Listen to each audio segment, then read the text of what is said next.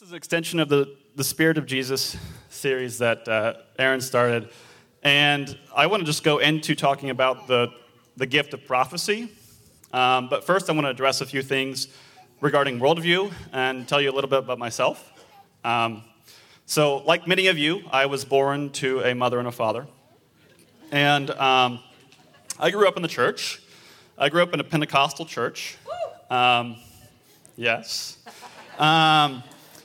Now, the ceilings were like the chandeliers in the sanctuary were much too high to swing from. And the pews were so close together, you couldn't get a good holy roll. I mean, that was really difficult. But there was a part in the front where you could dance, and you can get kinetic. And so that's what I did growing up as a kid. I was maybe 5 or 6, and I would just be dancing in front, and I just experienced the presence of God. And I would be weeping, and I would be crying, because the presence of God was so strong, and I had no idea what was going on. Like, no one really explained it to me. I'm like, I got water coming out of my face. What's going on? But there, being a Pentecostal church, they had an emphasis on speaking in tongues, and so that's something I wanted. And when I was about 5th grade, I went to summer camp, and I received a gift of tongues, and that was definitely a gift. And I was super excited to share it. And, back in the day of that church, there was a testimony time. And I just remember giving testimony that God gave me the gift of tongues. And that was a special moment for me. A little later on, I went to college, and I went to a Christian college. They required a Bible minor, which is really great because I really feel like I wasn't really rooted in the Word growing up. I've seen things, I experienced things, but the Word of God wasn't necessarily something that I've fostered in my life personally. And it was really, really helpful to go to a college that taught that. But there was one thing about the college that was like a little difficult for me. And this particular college, the doctrinal statement, their statement of beliefs said that the sign gifts, the gifts of the Holy Spirit have ceased in operation. There's certain gifts that have ceased in operation. So when the apostles died, the last of the apostles died, and when the canon of Scripture was considered complete, God withdrew certain gifts from the church, namely tongues, prophecy, healing, miracles, discernment, and things like this. And that God doesn't do those things anymore. We have the Word of God, and we don't need this. And there's a number of explanations for it. One, this doctrine is called cessationism. And cessationism is not necessarily rooted in the Bible. You can't find it in the Bible. It's not there. It's rooted in a lack of experience. And there's historical biases against it as well. So I'm just going to paint with a very broad stroke of history some of the key components that have informed cessationism and how it's influenced our culture. Not only Western culture, but also church culture. So in the first century church, you had an explosion. You had a birth of Holy Spirit power. The church was birthed in power. And then over the centuries, there was invariably, man puts its hand to it sometimes of what God does. And so the organic growth and outcropping of the church kind of institutionalizes. And we've gone through periods of history that greatly affected the church. And it has a tendency to centralize and be authoritarian. And the locus of power for the church is concentrated in a few. And we see that most aptly with the Catholic Church during the Dark Ages, where the Word of God was pretty scarce. I mean, people weren't expected to know or read, and they couldn't read the Word of God for themselves, and it wasn't even offered to them to know it. You had to go through authority to get to any sort of God. To get to God and to interact with your faith, interact with your religion, you had to go through the church. And that brought a lot of what was considered the Dark Ages. And then it was about the time of Reformation that there's certain men of God that God raised up to address these things. And it was also the printing press was invented around that time, which was a huge boon for the church because people started translating the Word of God, and then people started getting the Word of God for themselves, that they can read for themselves. And it was a Reformation. It was called the Reformation, and it was definitely a reformation of an idea. One of the greatest points of the Reformation was that justification, that salvation is by grace through faith alone, not by works. So you can't buy it, you can't earn it. It's a grace gift from God. You receive it by faith. And that was a pivotal doctrine in the transformation of the Reformation. But with that, John Calvin kind of codified a lot of theology at the time. And one of the things that he addressed was this idea of miracles and spiritual gifts. And the Catholic Church was pointing to the Protestant reformers and saying, you don't operate in miracles. Because we operate in miracles and because we do these things, that we're the authority. And the reformers' response, and specifically John Calvin's response, was those signs, gifts, and those miracles do not confirm your authority. The Bible confirms the authority. So the Bible is the authority. But you threw the baby out with the bathwater because you said those gifts have passed. So we don't want to validate anything you say because we can just say, hey, all these gifts are done, and so whatever you're doing is not of God, and we have the Word of God. And so that was a big influence on the Christian Protestant tradition of not exercising the spiritual gifts in those capacities and operating in miracles. Sometime later, a century and a half or so, we get through this period of the Enlightenment. And the Enlightenment was an amazing thing in a lot of the Western world. We had an access to the scientific discovery and new things, but there was also philosophy. Philosophy was a big component of the Enlightenment period, and much of our founders were influenced heavily by the Enlightenment. And you have things like empiricism and rationalism and logic and naturalism. And so the more man understood about the known world, the more man operated as if independent from God. Because a lot of these people deconstructed their religion in relationship to science and said, oh, this is not what I know, this is not what I heard. So they're taking a rationalistic, naturalistic approach to the world and saying, basically, what you can see, what you can measure, what you can observe is true, but everything else is not. So that was a huge influence. I mean, like, to name somebody, Thomas Jefferson, he was a child of the Enlightenment, and he created his own Bible, where he took up the Gospels and the book of Acts, and he literally cut out all of the miracles and supernatural events of those books and said, this is what it is. Because he was offended by the supernatural. And so from the Enlightenment, we get all these isms. Modernism, humanism. Humanism, the idea that there is no God but man. Man's puffed up. He's like, I think I know something. And it's really just a result of original sin. Like that original deception where the enemy's tempting Eve and said, you shall know good from evil and you shall be like God. And so it's not new. It has its origins in the original deception. And then it seems like we're always craving, as soon as we get a little more knowledge, we're like, we don't need God. Wow. And that's kind of what it produced, that secular humanism. And eventually Darwinism. And saying we've explained God out of everything. Yeah. So because of the Reformation, and then also solidification with the Enlightenment, when we're coming into our culture has been heavily influenced by naturalism and humanism and Darwinism. And then we get into this postmodern age where it's like, well, there is no truth. What is truth? And you get really relativism, meaning that there is no objective truth.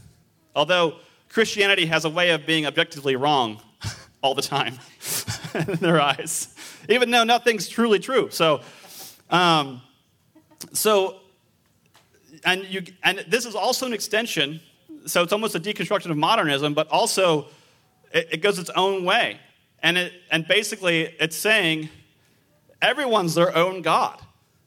Because everyone can define truth. And so, because everyone can define truth, your truth is different than my truth, but we're both true.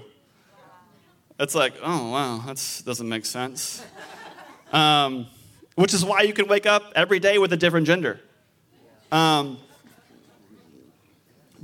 I mean, right now, our culture is in a very much mishmash of all these old ideas from the Enlightenment and these postmodern ideas, and we don't know what we are. But I can tell you that there is, running through it all, in the church and in our culture, there is a strong anti-supernatural bias. So this worldview that we're kind of reared in and we grow up in, and some of you have, been in churches where you read the Bible a certain way, and it's really no fault of our own. We read it through the lens of our own culture. And the funny thing is, the Bible actually has its own culture. Like, the Bible is filled with the supernatural, and it presupposes that supernatural, like the world is supernatural. And Jesus' worldview is supernatural. And so we need to kind of readopt how the Bible frames the world and not how we frame the world. So this, starting in Genesis 1, it makes it pretty clear. So Genesis 1:1. So it offends, like the first words of the Bible, offends our modern and postmodern sensibilities. So Genesis 1:1. In the beginning, God created the heavens and the earth. So in the beginning, something outside of man created all that we know and see.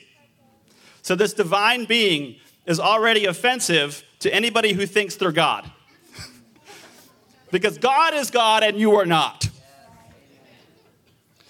Verse 2. The earth was without form and void, and darkness was over the face of the deep. And the Spirit of God was hovering over the face of the waters. Now, would you say that the Spirit of God is a natural concept? No. Like, this is supernatural. And even the waters here. The waters have a lot of significance in the Bible. And oftentimes in this contemporary ancient Near East context, the waters represented chaos. It represented disorder. It represented, that's where evil comes from.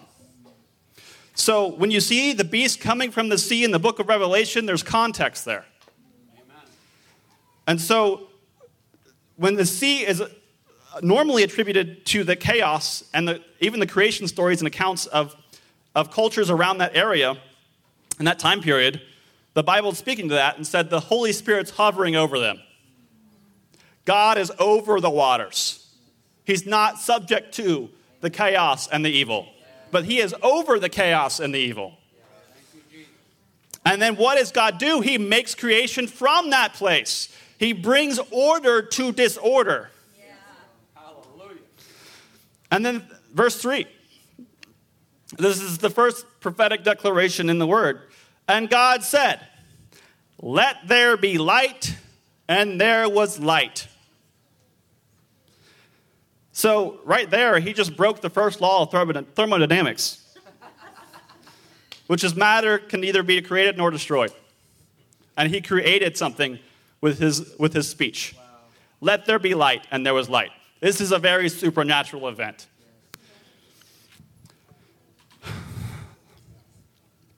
So, now I'm going to get to prophecy.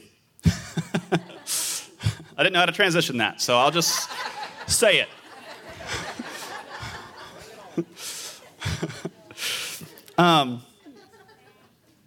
So this is the first prophetic act that God did, and he repeats this, and the Bible is replete with example after example of the topsy-turvy world of this natural world interacting with another one. So if we're going to adopt the Bible's worldview, we have to adopt a supernatural worldview. And that informs all of our Christianity and our whole life. So let's just get to the gift of prophecy And first I'm going to define out, what is it for? What is it exactly, and how do we do it? So let's get to it. Let's go straight from the beginning to the end. Let's go to Revelation 19:10. And then I fell down at his feet to worship him. And this is John talking to the angel. But he said to me, "You must not do that. I am a fellow servant with you and your brothers who hold to the testimony of Jesus. Worship God. For the testimony of Jesus is the spirit of prophecy." So, the essence of prophecy is to reveal the Son. This is its purpose. This is what it's rooted in. This is its overarching theme. It's like prophecy reveals Jesus. So if you suppress the spirit of prophecy, you hinder the testimony of Jesus. Because it's the spirit of Jesus who reveals these things. So I'm going to go through a few scriptural examples of how that's laid out and how even prophecy is revealing who God is. So let's go to John 1:43, and I'll read it for you. The next day, Jesus decided to go to Galilee. He found Philip and said to him, "Follow me." Now Philip was from Bethsaida, the city of Andrew and Peter. Philip found Nathanael and said to him, We have found of him of whom Moses in the law and also the prophets wrote, Jesus of Nazareth, the son of Joseph. Nathanael said to him, "Can anything good come out of Nazareth?" He was just like, "Really? Can anything good come from Arkansas?" And Philip said to him, "Come and see." Jesus saw Nathanael coming toward him and said of him, "Behold, an Israelite indeed, in whom there is no deceit." Nathanael said to him, How do you know me?" And Jesus answered him, "Before Philip called you, when you were under the fig tree, I saw you." And Nathanael answered him, "Rabbi, you are the Son of God, you are the King of Israel." Yeah. So Jesus had a prophetic image where he saw Nathanael under the fig tree, and this scenario take place. And then when he told Nathanael that, his response was like, "You're God." That is the spirit of prophecy testifying to who Jesus is. So another example is in John 4, the woman at the well, where he's talking to her and he's explaining to her the things of like living water. And, if you drink from me, you'll never thirst again. And she's like, "Okay." And he's like, "Go and tell your husband." "Well, I don't have a husband." "You're right when you say you have no husband. You had 5 husbands. And then she goes back and she's like, "Hey, this man told me everything I did. Can this be the Messiah?" Yes. And so this prophetic revelation that Jesus had is revealing who he is to her.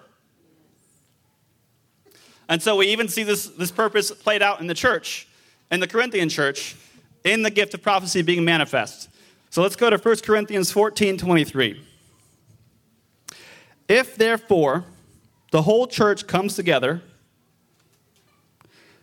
and all speak in tongues, and outsiders or unbelievers enter, will they not say that you're out of your minds? But if all prophesy and an unbeliever or outsider enters, he is convicted by all. He is called to account by all. The secrets of his heart are disclosed, and so, falling on his face, he will worship God and declare that God is really among you." There's a prophetic release, and then there's a revelation. God is with you. God is among you. God is here. God is real. So let's go back, because this builds supernaturally. Our whole faith rests on the supernatural. So let's take example like, I don't know, this minor Bible. Jesus, God. Okay, not quite natural. God took on human flesh. Oh, yeah, that's pretty supernatural. He was born of a virgin. Oh, yeah, that doesn't really happen. He lived a sinless life according to the law. That's not easy to do. He was baptized in the Holy Spirit, and a voice from heaven said, "This is my son, in whom I'm well pleased." Oh, that doesn't happen frequently. The Holy Spirit rests on him like a dove. I saw that thing. You see that thing? Was it a dove? I don't know. It looked like a dove, but it wasn't a dove. And then he turns water into wine. Oh, okay. I've done that before. He casts out demons. He heals the sick. He proclaims the kingdom of God and reveals revelations from heaven. He raises the dead. I've never been part of a dead raising, but that would be pretty exciting. He calms the storms. He walks on the waters. And then he's crucified. And then he raises from the dead. That's not natural. I would say that's like a 0.000000001% chance that's going to happen. To self-do it. Then he appears to many, and then appears like he's resurrected, and he's in his body, and then he can go through locked doors. I don't know, he walks through walls. That's not natural. And then he ascends. Like, that would be really cool. Like, whoa, okay, going up, all right. And then he ascends to heaven. Like, no hot air balloon. It's him. And then he pours out his Spirit on his believers. The whole bedrock of our faith is supernatural. Yeah. Come on. Yeah, that's good. Like, there's no wiggle room. Like, you either believe it or you don't. Yes. And you have to kind of believe all of it. Or else it doesn't work. Yeah. And so I guess with conservative theological views, like the ones that hold to cessationism, but they hold the Bible is true, it's really difficult in saying, historically God is supernatural, but now he's not. Oof. I mean, that's an extension of also the humanism. Because it's like, I know enough now. We got the Bible. We're good. God, thanks. Yeah. Yeah. And so it's actually a man doctrine. And it's inspired by the enemy. Man, that's good. Preach it. Okay.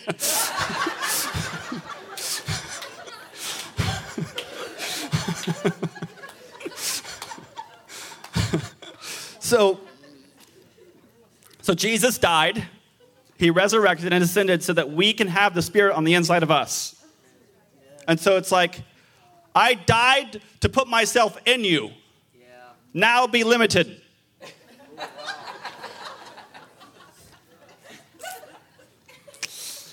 Jesus is the same yesterday, today, and forever.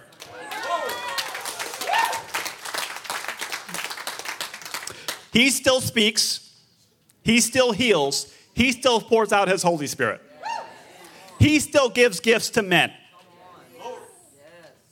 And I love it because the word spiritual gifts here is charismata or charims, which means a grace gift.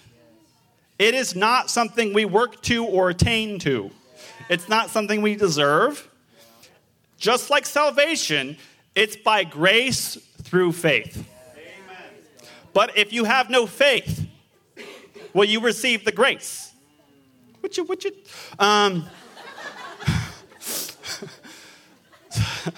So, I don't know why I thought to do that.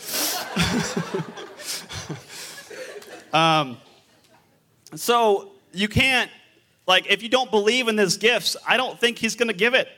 Like, there's unbelief factors, and there's strong cultural and intrinsic ideas that keep us limited to keep from receiving everything that God has for us. But what I want to do today is point out that this is not true, that cessationism is not true, and it hinders the effectiveness of the church and the advancement of God's kingdom. Because the gospel of salvation went out, But now we need the rest of the kingdom, the rest of the gospel of the kingdom, which is for us, and which is Holy Spirit empowered. So, powerless Christianity is an oxymoron. The same power that raised Jesus from the dead, where does it live? In us. What? That's amazing. So, the church is powerless because it has been rendered that way through unbelief and agreement with the lies of the enemy. Amen. So, what I want to do is kind of kick that over or kill that sacred cow because it needs to die. So, let's go back to prophecy. So, in that last verse I just read, 1 Corinthians 14, 14:23. No, actually, we're moving on. Notes. All right. So, moving on. So let's just talk about what it looks like in expression, what it looks like, and what's supposed to be motivating behind it. And so, Paul gives us a really good picture. In 1 Corinthians 14:1, he says this: "Pursue love and earnestly desire the spiritual gifts, especially that you may prophesy. For one who speaks in a tongue speaks not to men, but to God. For no one understands him, but he utters mysteries in the Spirit. And on the other hand, the one who prophesies speaks to people for their upbuilding and encouragement and consolation. The one who speaks in a tongue builds up himself, but the one who prophesies builds up the church. Now I want you to all speak in tongues, but even more to prophesy.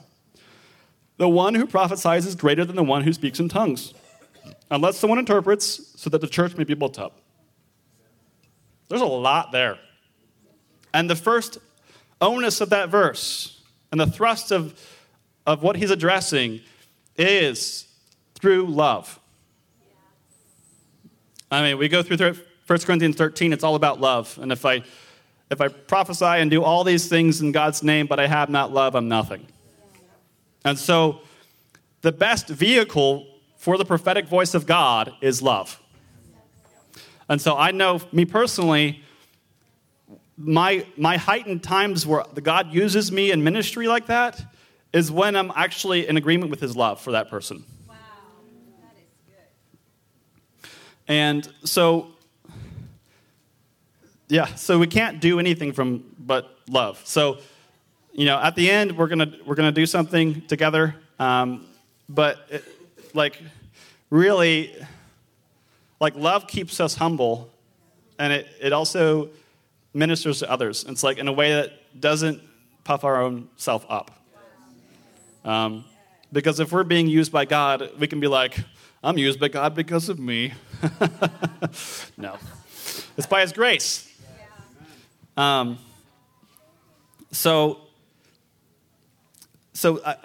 one thing to say about spiritual gifts and prophecy in general is there's no single unified expression of what these gifts look like. Because not everyone teaches the same. There's two people that might have the gift of teaching, but they teach very different styles, very different ways, and so it doesn't look exactly the same. Same with tongues. Even though you're speaking another language, you don't have the same tongues as someone else. And these look different. Even Jesus, he operated obviously in healing. And when did you see his healings look alike? Sometimes he's calling out a hand. Stretch out your hand, be healed. And sometimes someone touches his garment and they're healed. And sometimes it's wet willies that heal you.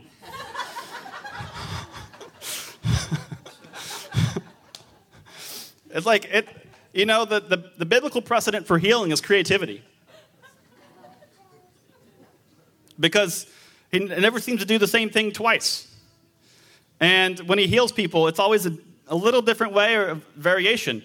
And even the apostles, there was expressions that they were seeing in healing that Jesus did not model. And Paul's handkerchief, it's casting out demons and healing people. Peter's shadow. I'm just going to walk by. Oh, you got healed. That's crazy. I never saw that happen before.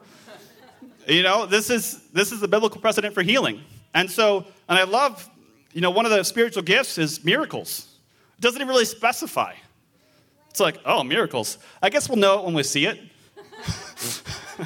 Like, oh, that's crazy. I've never seen that before. It's probably a miracle. It's supernatural. So it's not different with prophecy. I mean, prophecy is basically like hearing from God and even hearing God communicating to you. And a lot of times it's for another person or for a situation. And it could look like a dream. It could look like a vision, an impression, an inner voice, an audible voice, a mental picture, an idea, an analogy. There's so many ways that God can speak to us, but the expression through love as the prophetic voice of God, it's God communicating through us, but it doesn't look like what the other guy did. Because God is responding to us and His Spirit in us, uniquely through us, and how He's made us. Like, we're each individually, fearfully and wonderfully made. And God's, what might work for one person, like, don't try to duplicate it. Just figure out what God is doing in you and then exercise it.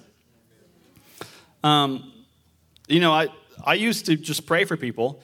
And after college, that's where God really built my faith.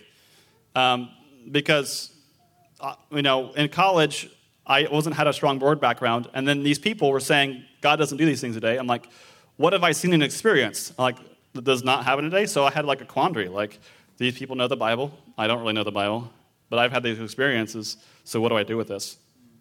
And so I had to make my faith my own. I had to look in the Word and say, God, will you show me these things?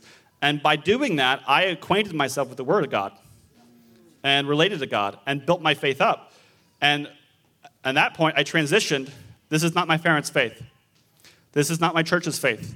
This is not my college's faith. This is my faith. And so everyone should have a relationship with their own faith and with their own Bible. Because no one else can do it for you. So that was an amazing thing that God worked in me. And it was an intense period of like dryness. Because I'm used to just, the presence of the Lord and just wanting and pursuing that. But it was just, just kind of like not happening. And I dearly loved my time there, and I gained such an appreciation for the diversity of the body of Christ. And they're my brothers and sisters. But I would like for them to know there's some more out there. And it's ironic because God took me through several contexts where people, they weren't necessarily cessationists completely, but they were functionally so. So they couldn't biblically justify why they've stopped, but they're like, don't do that here, okay? But I learned over time, when I prayed for people, I could sneak in prophecy. It's like sneaky prophecy. And they loved it because it didn't, because my eyes didn't roll back in my head, and I just say, thus saith the Lord. Like, I didn't do that. I would pray for people, and there's ideas or analogies or images that come to mind, and I would just pray into those things. And they would recognize that God was speaking through me, but they probably wouldn't call it prophecy. They were like, that had nothing to do with Henry Kissinger being the Antichrist. Sorry, it's weird. So, like, even example, like I was, a guy had asked for prayer at a church I was at, and so I started praying for him, and I was using all of these running analogies, like running the race, and just, I saw a picture of God lacing his shoes for the journey ahead, for the race he's to run. And I had no idea who he was. I didn't really know him at all. And then he told me how much track was a part of his life and how much that meant to him, what I prayed. And so you don't have to necessarily say, thus saith the Lord, and go all King James on him. You just, because it actually works better when you do that. Sorry. But you could just, even analogies and ideas and images and pictures and just like encouragement. It's encouragement. It's through love. So going back to the prophetic gift as Paul lays it out for the upbuilding of the church, and I was thinking about this, and I say, like, prophecy is so important because not only does it reveal Jesus, but it builds up his church. And I was thinking, how does it build up your church? And it's quite crazy because prophecy has the ability to encourage every other gift. So if you're seeing something and hearing from the Lord for someone else, and you start encouraging them in that, and then they're going to start being built up and exercising the gifts that God's given them. You might be even recognizing a gift of God on them. They might not even recognize it, and then you speak it out and activate it in them, and then they're operating in their giftings. And it's like, that's the power of the prophetic. It's like, whoa. It has the power to encourage everyone and bolster everyone in their gifts and their faith. Like, that builds the church. And that's amazing. Like, because, the church, there's aspects of the church that are atrophied because we've neglected these things. And we're sick and frail moving through what God has called us to do, and we need to be able-bodied, and we need to be empowered. And if we're not so, we won't do it, and we won't get it done. So this is why the enemy demonizes this gift. And it helps you see things from God's perspective. Part of prophecy is receiving. It's receiving a revelation. It's getting an idea, an image, a picture, or a voice, or a thought. And you receive it, and then there's the interpretation. Like, you have to interpret, like, okay, God, what does this mean? Like, over time, you kind of get a sense of what things might mean, but in the beginning, you're like, you might tell somebody, I see this. Does this mean anything to you? And they're like, no. I'm like, okay. That's part of learning. And then sometimes they might say no, but then over time, they're like, yeah, that meant a lot to me. I'm like, yeah. Because God is working on them. And then it's like how we respond to that thing. Like, what do we do with it? So, the prophetic gifting is, it's an amazing thing that builds up the body and encourages the body of Christ. And what I want to do right now is kind of move into a time of letting the Holy Spirit minister. And I want to start it out with a verse in Numbers 11, 24. So Moses went out and told the people what the Lord had said. He brought together 70 elders and had them stand around the tent. Then the Lord came down in the cloud and spoke with him. And he took some of the power of the Spirit that was on him and put it on the 70 elders. And when the Spirit rested on them, they prophesied, but did not do so again. However, 2 men, whose names were Eldad and Medad, had remained in the camp. Medad. Sorry. They were listed among the elders, but did not go out to the tent. Yet the Spirit also rested on them, and they prophesied in the camp. A young man ran and told Moses, Eldad and Medad are prophesying in the camp. And Joshua, son of Nun, who had been Moses' aide since youth, spoke up and said, Moses, my Lord, stop them. But Moses replied, are you jealous for my sake? I wish that all the Lord's people were prophets, and that the Lord would put his Spirit on them. Moses is speaking under the unction and influence of the Holy Spirit when he's saying this. So God is willing, even just is echoing what Paul said. I pray that you would all prophesy. Earnestly desire. That means there's no one and done. It means you can ask for more. Like, you don't be like, I got stuck with this gift. No, like you can operate and expand giftings. Even people can impart gifts to you. Like, earnestly desire these things. Seek after these things, because God wants you built up and he wants his church built up so that you can be the hands and feet of Jesus in this world. So the Lord, this is the Lord's heart and intention that you would operate in these ways. And he's made a way for you to do it. This is his heart. He's like, I want to know you in this place. And I want to bless you in this way. Because these are grace gifts. And these are gifts. Gifts are meant to be a blessing. Like, I don't give my kid, a gift so that he can scorn it. Or that, I would just be like, oh, I guess I want you to have this, whatever. Here you go. Like, no. Like, it's so fun to give a gift to my son or my daughters, and that they're enjoying it, and they love it. And it's like, it blesses me. So it blesses God to give gifts. And it's a blessing that you have them and use them. So if you have, it's like, it's another thing to say, like, yeah, I have it, but it's in the closet somewhere. I never played with it ever since I got it. Yeah. And it's like, well, I don't know why I got you that gift then. But like, the Lord wants to use you, and the Lord wants you to minister and be built up in Him and build others up. And that's the nature and the role of prophecy. And I feel like it's almost like a red pill, blue pill moment. So, the Holy Spirit saying, hey, this is the pill. You take this, you get empowered, but it requires trust. It requires surrender. It requires going on an adventure with God where you don't know the outcome. And it's supernatural. And then there's a blue pill. Yeah, you can go back in the matrix. You can do the things you've always done. You can hold to your traditions. You can do church and family and life and culture and do all the things that you've always done and live that secure, comfortable life. But you won't experience everything that God has for you. So, the way God is, I believe, is taking free people, we've been on like a roller coaster. But there's going to be a point, and I feel like I'm hearing clickety-click, like, that, like, ascent, like clickety, clickety, clickety, clickety, clickety, clickety. I don't know, on the Beast, they have that one really high one. So, we've been riding the roller coaster, but now we're like clickety, clickety, clickety, clickety, clickety.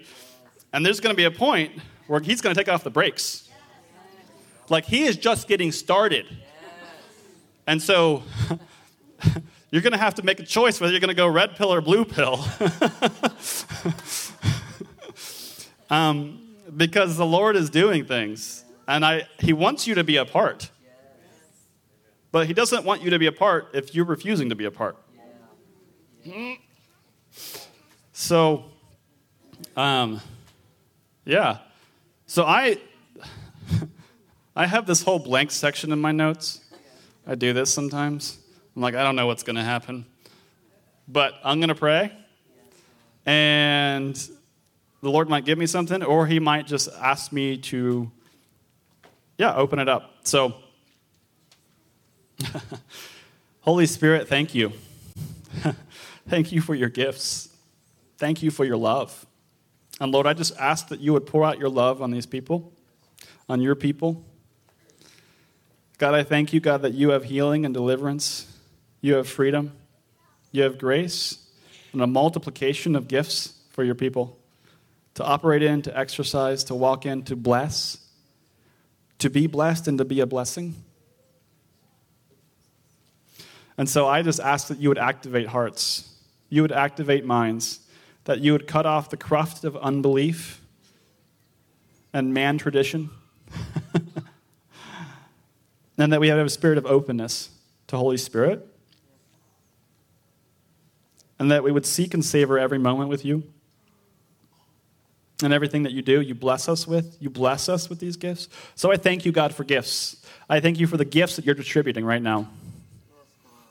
Oof. God, I thank you for the gifts that you're distributing. I thank you, God, that people are going to be people having dreams tonight. There's going to be an activation of dreams tonight. And it's like, okay, get your pen and paper ready.